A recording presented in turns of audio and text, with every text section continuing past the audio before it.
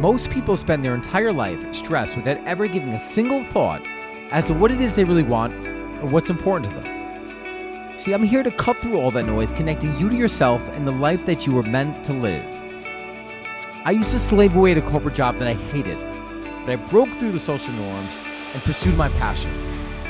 As a result, I own my own coffee company, I'm an espresso sommelier, and I get to travel the world. You too can live a life that you love, but it starts with getting clear about what you want. It starts with a new decision. I'm your host, Donnie Rouse. You are listening to the podcast, One Life.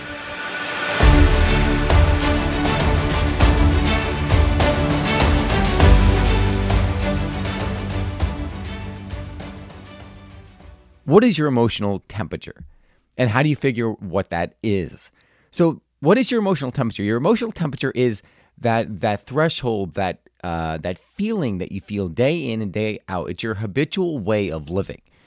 And the reason why this is so important, because the attitude we bring to our day is how we live our lives. It's kind of like the filter. If you imagine like a camera lens.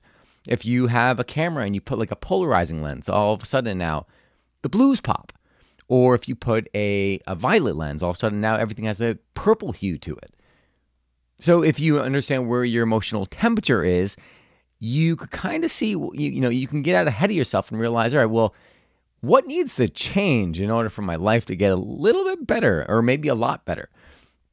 So I've been doing this event, and if you've ever been to a Tony Robbins seminar, you know that his whole thing is keeping yourself in a peak state. And when you're in the peak state, you're changing your physiology, you're changing the way you're using your mind, what you're focusing on.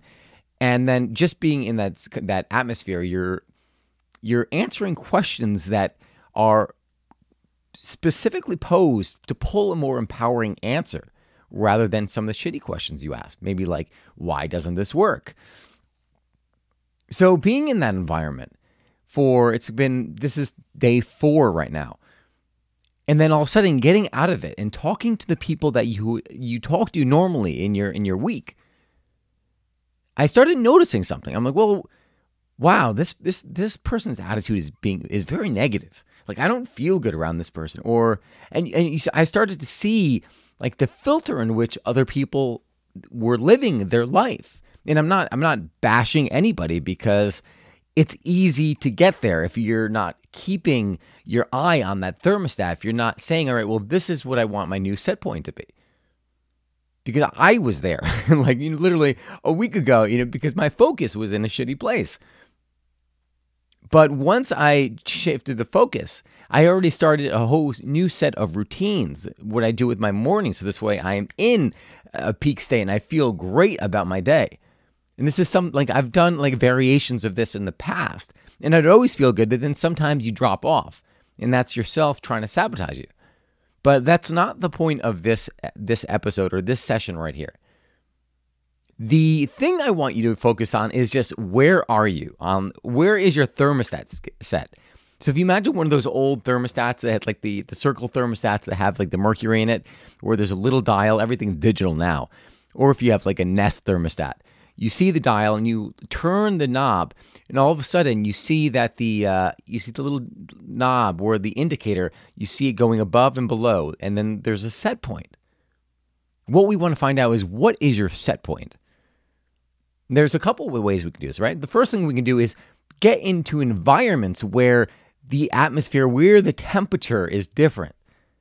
Right? If you may not even have to go in the environment. If you have friends who are always happy and you're like, oh, makes me sick, they're always so happy, then that's probably a very good indication that your thermometer or your thermostat needs to be tweaked to make that a little warmer, to go to a little bit more of that happier state.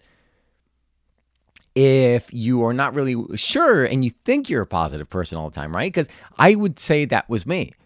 Like, I would be like, oh my God, yeah, well, I consider myself to be a positive person, which is great.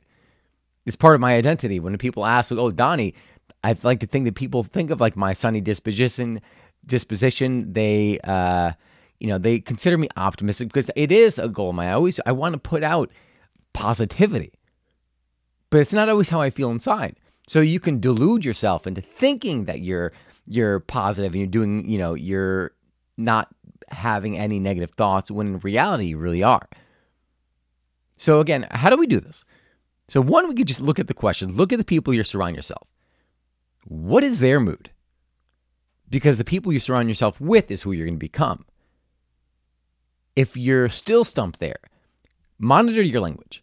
If you hear yourself talking to someone, what kind of comments are you making? Are you saying, are you very pessimistic that things will never work? Are you happy for others when they succeed? That'll give you a good indication. And then thirdly, try switch the opposite. Try go into an extreme, and you don't want to go to the negative extreme. You want to go to the positive extreme, right? Start going into that positive where you're surrounding yourself with positive information, things that are going to enforce who you really are. And when you're in that space, do it long enough, do it a few days and kind of like seclude yourself. But once you start having your mind go down that road, it's going to want to stay down that road. And the second you see a turnoff, your mind's going to be like, well, no, that doesn't feel right anymore. Like I see where that road is taking and something's off there, right? So just being on a new path, all of a sudden now you have the contrast. Now you can see the other side of it where you may not have been able to see it before because you were in it. So that is really what I've got for you guys today. And because everything has changed, the body is incredibly adaptable. It will thrive in whatever environment you put it in, positive or negative. The only thing is if you put it too long in the negative, you won't be around very long. So that is what I wanted to share with you, just to be a little bit more conscious. And then on a parting note, I wanted to share one thing. I did, in this event, we raised money for to save girls who were being sex trafficked. And there was the scarcity mindset like I had because I just donated to a different cause. I'm like, then on the screen it flashed, $500 saved one girl. I was like, well, how could I not do that? Why wouldn't I do that? But I was still kind of like grumbling as I pressed the send button. And then once I did it, that scarcity disappeared because I realized, wow, I'm not going to miss $500. Right? We're all in different financial positions, but when I think about it, I was like, if that were the case, like, yeah, there's things like don't have to buy like the extra coffee maker or whatever it is, right? So it makes the sacrifice worthwhile. And what I'm trying to say is that it feels good to give. So find a place in your day today where you can just give. And I promise you will feel 100 times better for that. So guys, thank you so much for tuning in. I know you could be putting your attention anywhere else. And I'm so happy and grateful that you tuned in here to Better Your Life because it is all about momentum. It's all about asking yourself different questions. Because ask yourself different questions, you will end up in a different place.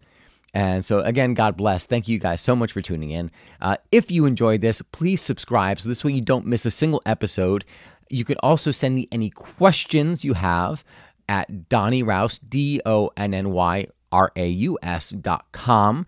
And lastly, if you go to the events tab on my website, I'm going to be doing a dream setting workshop, or I call it coffee breaks with Donny, or coffee dates with Donny.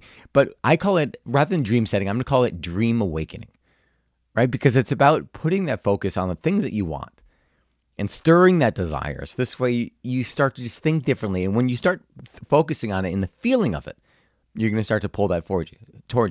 So that's it, guys. God bless. Hope you enjoyed this session, and I will see you again soon.